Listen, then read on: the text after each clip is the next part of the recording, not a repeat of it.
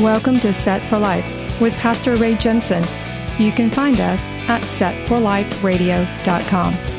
Romans 10:9 says that if you confess with your mouth the Lord Jesus and believe in your heart that God has raised him from the dead, you will be saved. So let's listen from God's Word, verse by verse, on how we can prepare for the coming of the Lord and Messiah Jesus, who died on the cross so that you can be set for life. You'll be set for life if you give your heart and believe what he's done for you. You'll be set for life with your treasure stored up in heaven when you're through. You'll be set for life.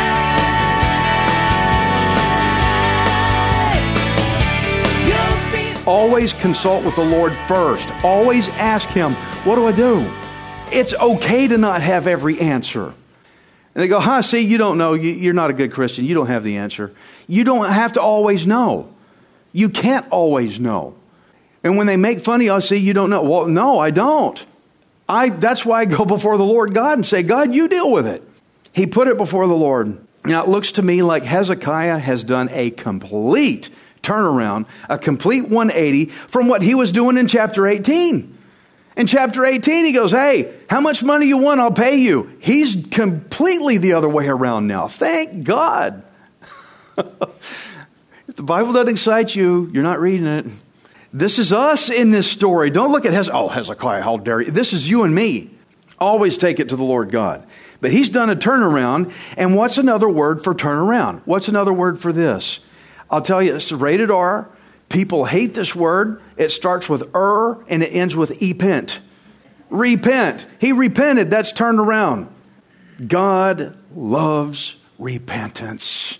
Oh, he loves it. It's okay when you mess up. Just repent real quick. I'm sorry. God goes, all right, we're still good, man.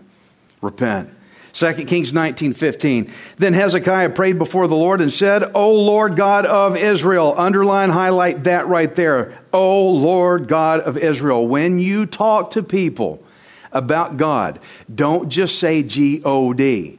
You call him by his name. Distinctive. It's set apart. It's holy. Everybody has a G-O-D. Their own version of a G-O-D. When you call him Lord God of Israel, you get specific.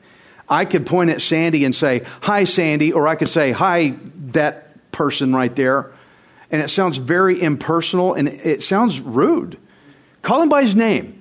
And he's addressing him by his name. So he said, O Lord God of Israel, the one who dwells between the cherubim, you are God, you alone. See how he's countering. What about all the other gods that got taken down? What about them? He says, you alone of all the kingdoms of the earth. You have made heaven and earth. Incline your ear, O Lord, and hear. Open your eyes, O Lord, and see. And hear the words of Sennacherib, which was the king of Assyria, which he has sent to reproach, insult the living God. Lord God, hear this. If somebody's talking macho smack to you or whatever it is, and they're threatening you, you run to an authority. He's like, are you hearing this? You hear this guy?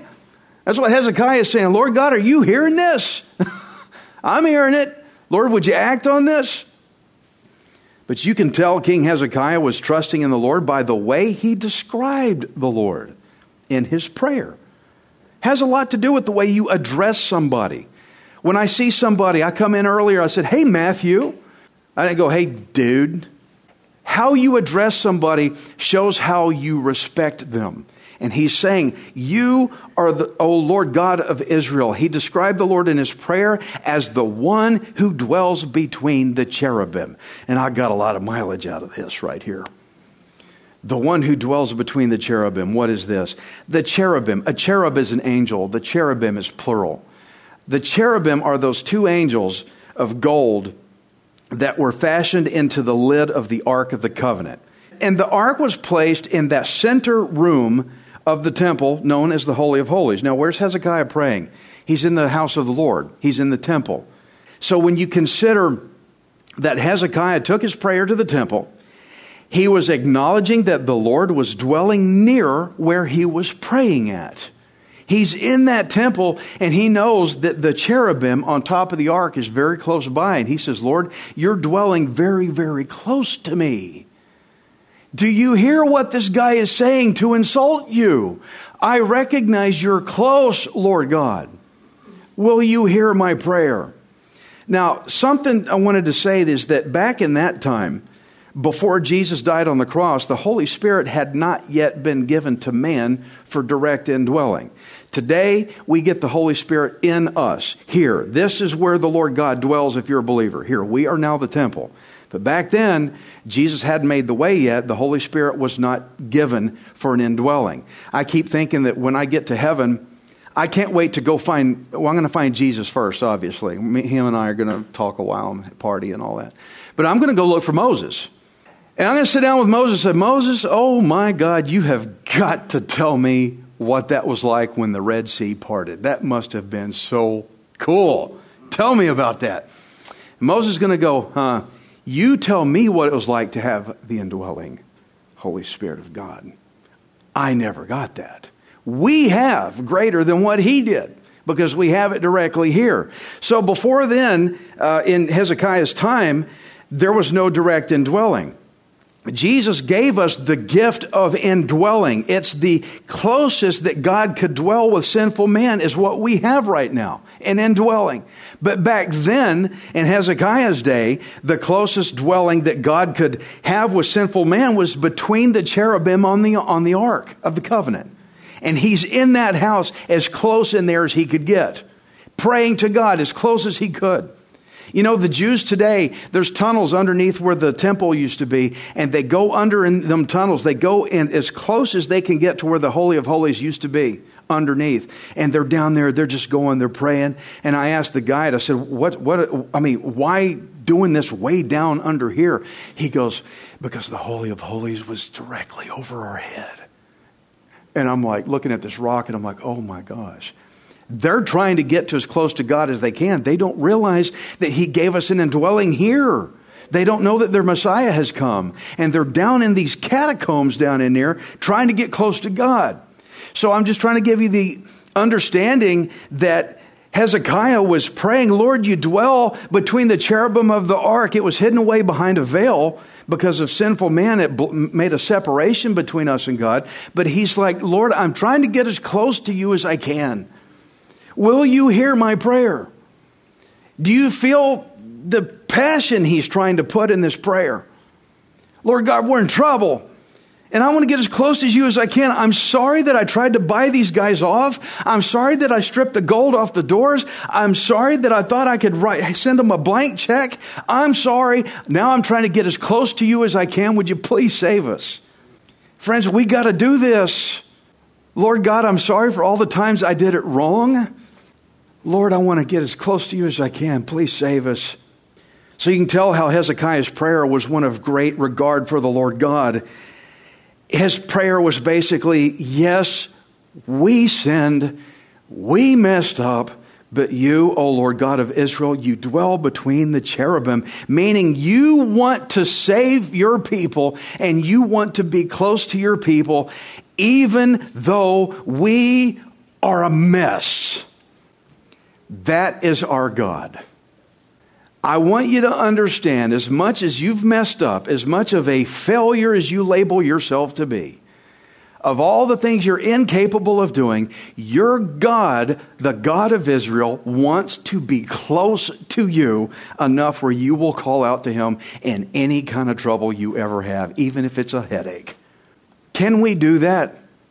Let's do that. Moving on.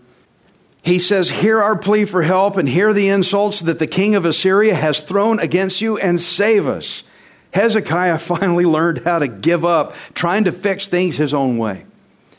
And if you're trying to fix your problems your way, I dare say you're not asking God like you ought to be.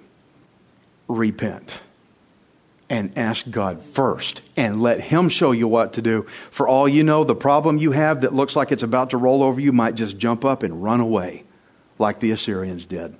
It can be that easy because God knows how to do that. So he gave up trying to fix his own way And he learned to simply lay his trouble down before the Lord God in prayer. That's what I want us all to do today, is just lay it before the Lord. 2 Kings 19:17. Truly, Lord, the kings of Assyria have laid waste the nations and their lands, and have cast their gods into the fire, for they were not gods, but the work of men's hands, wood and stone. Therefore they destroyed them. Now therefore, O Lord our God, I pray, save us from his hand, that all the kingdoms of the earth may know that you are the Lord God, you alone. There is one God. One. And he has a specific name. There's only one you, and you have a specific name. Don't generalize God. You don't want to be generalized either. There's only one Ray Jensen right here. This is it. This is all the Ray Jensen there is. There is one God. He is the God of Israel. And thank God he grafted us Gentiles in. But make no mistake, he's the God of Israel. He's not the God of America. He's the God of Israel. You can't hate the Jews and call yourself a Christian at the same time. It doesn't add up. He's specific. He has a personality. He has character traits. And we need to know what they are and pray to him and regard those traits for who he is. So the king of Assyria had this great track record. He could take down every nation he wanted to, and he did. He took them all down. So he bragged about himself as being Mr. Tough Guy, and when he bragged about himself all over these nations, what he did is he gained so much international attention on himself. He gained so much worldwide attention that when the Lord puts this guy out, then Hezekiah's prayer will be answered to show all the kingdoms of the earth that the Lord is God. See, the king of Assyria made this big. He made this worldwide. All God has to do is snuff him out, and God is worldwide. See what I'm saying? If you ever get yourself in a snag that's made public, and it's embarrassing, and everybody knows, I say turn it around and use it for the Lord. It's being made public on you so you can demonstrate God to a lot of people. I've been made a public spectacle before in my life, especially being at this pulpit. It's happened. But you know what? I thought, I'm going to use it for God. I'm not going to worry about it. Well, he said this about me. So what?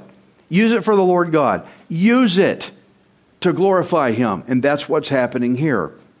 So that's exactly what Hezekiah asked in his prayer. He said, Lord, show the whole world who you are. And so the king of Assyria, he thought his global domination was about his own glory, when in reality, it was actually going to be used to demonstrate God's power to the entire world. It's just going to backfire on this guy so bad. It's amazing.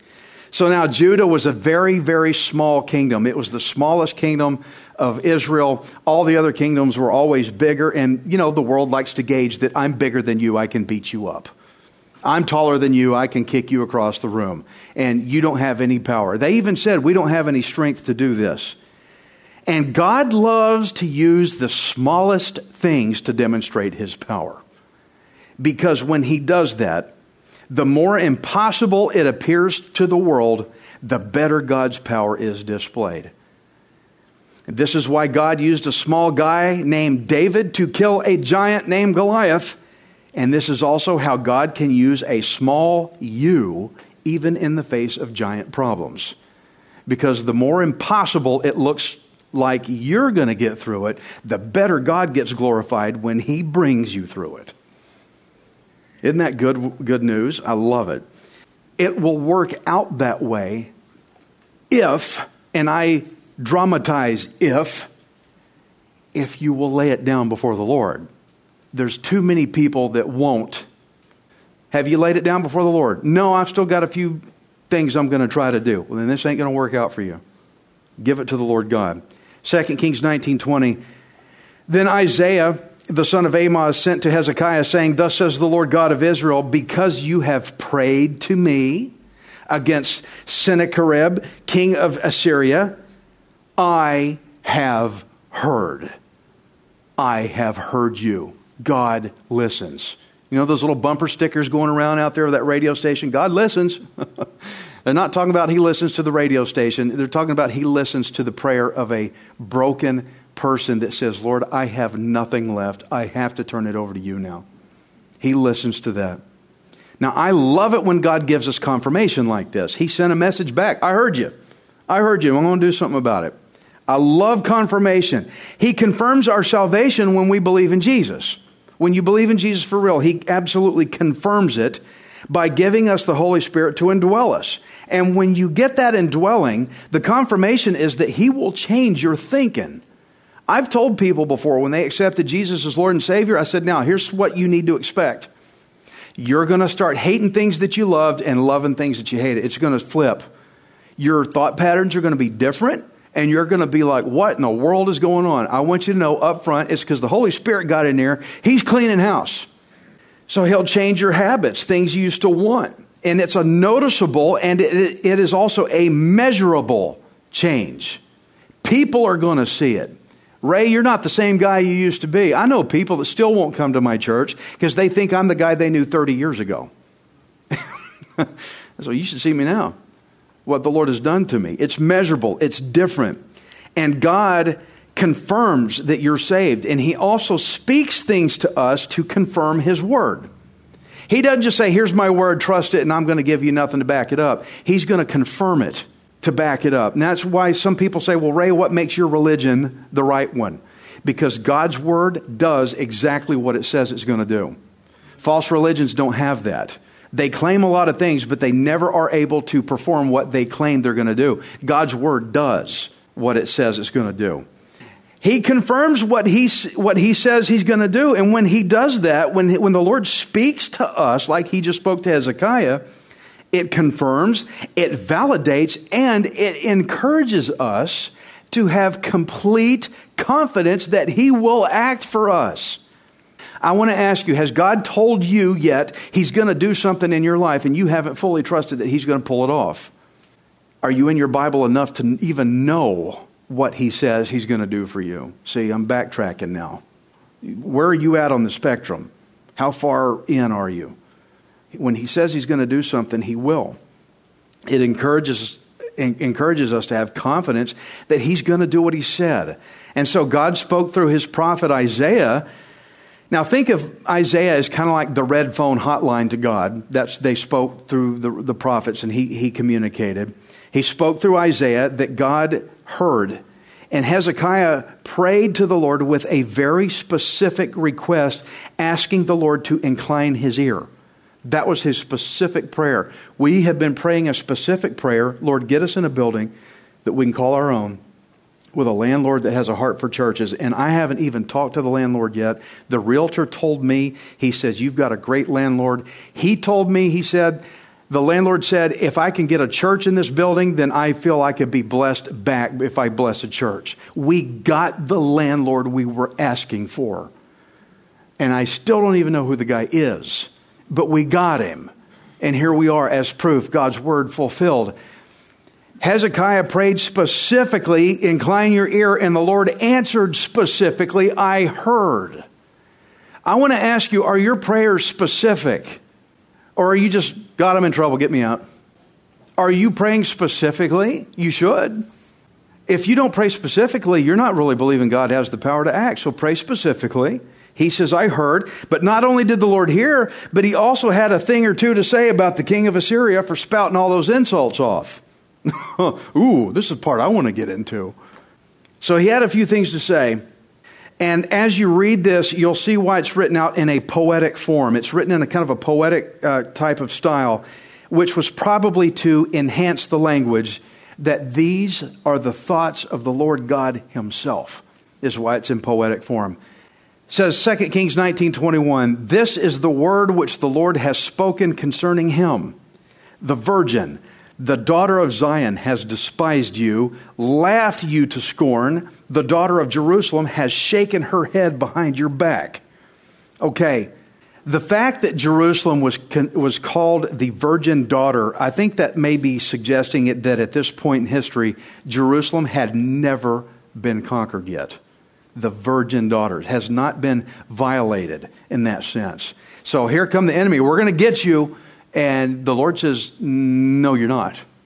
That's what He's basically saying. You're not going to do anything like you think you are. So Jerusalem had never been conquered, and up until that time when it had become under Israelite control.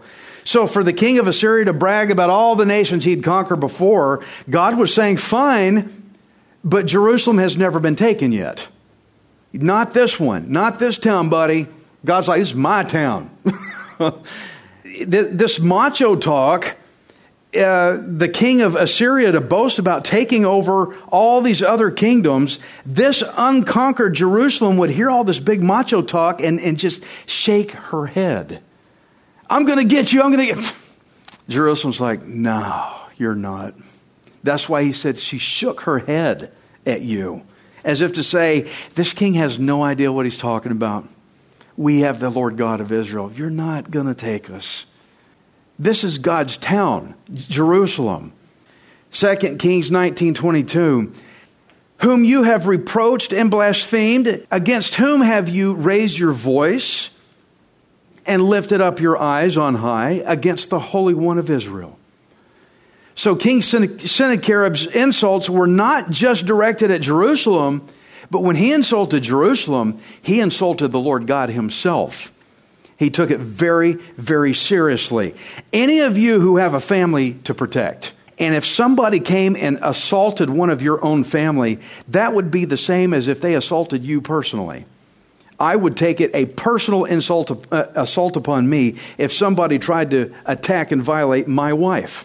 You just attacked me, not just her. God loves Israel, and the Lord God took these threats personal. He's saying, you did not just insult Israel.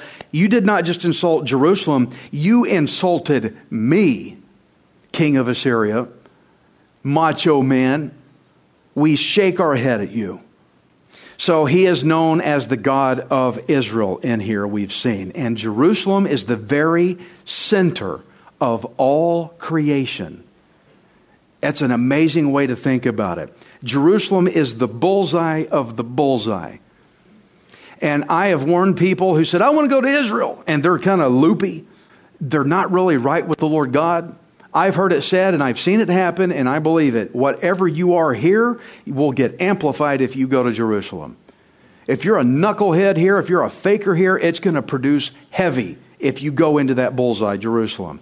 But if you truly love the Lord God for real, you go to Jerusalem, it's going to come out of you even more. Because it is the center of everything. And it is God's. And he takes it very, very personal. I want to show you, before we wrap up, just how special Jerusalem is to the Lord God, so you can understand why God has taken this so seriously. 1 Kings 14:21 says, Jerusalem, the city which the Lord had chosen out of all the tribes of Israel to put his name there. Okay, if you do a great work, let's say a painting, let's say you're a painter and you made a big master work, what do? When you're done, you sign it. Whenever I've been in an art gallery and I say, man, that painting really attracts my attention, I look it over and I'm like, wow. Then eventually I go, who did this? And I'm looking for the name because sometimes they artistically sign it in there, which is hard to find, but part of the art itself, you can find who did it. And the Lord God is like this with all of creation. He made all of creation, all the world, and he signed it, and he chose to put his name on Jerusalem.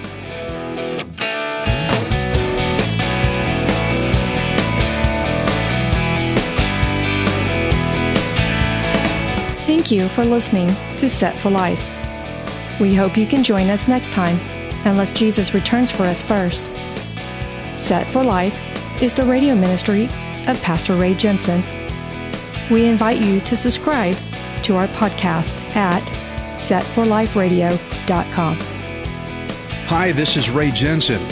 Thank you for giving me the opportunity to encourage you in God's Word. If the Bible doesn't excite you, then you're not reading it. I want you to remember that you are not worthless. You are priceless. Messiah Jesus died on the cross to redeem you so that you can be set for life. You'll be set for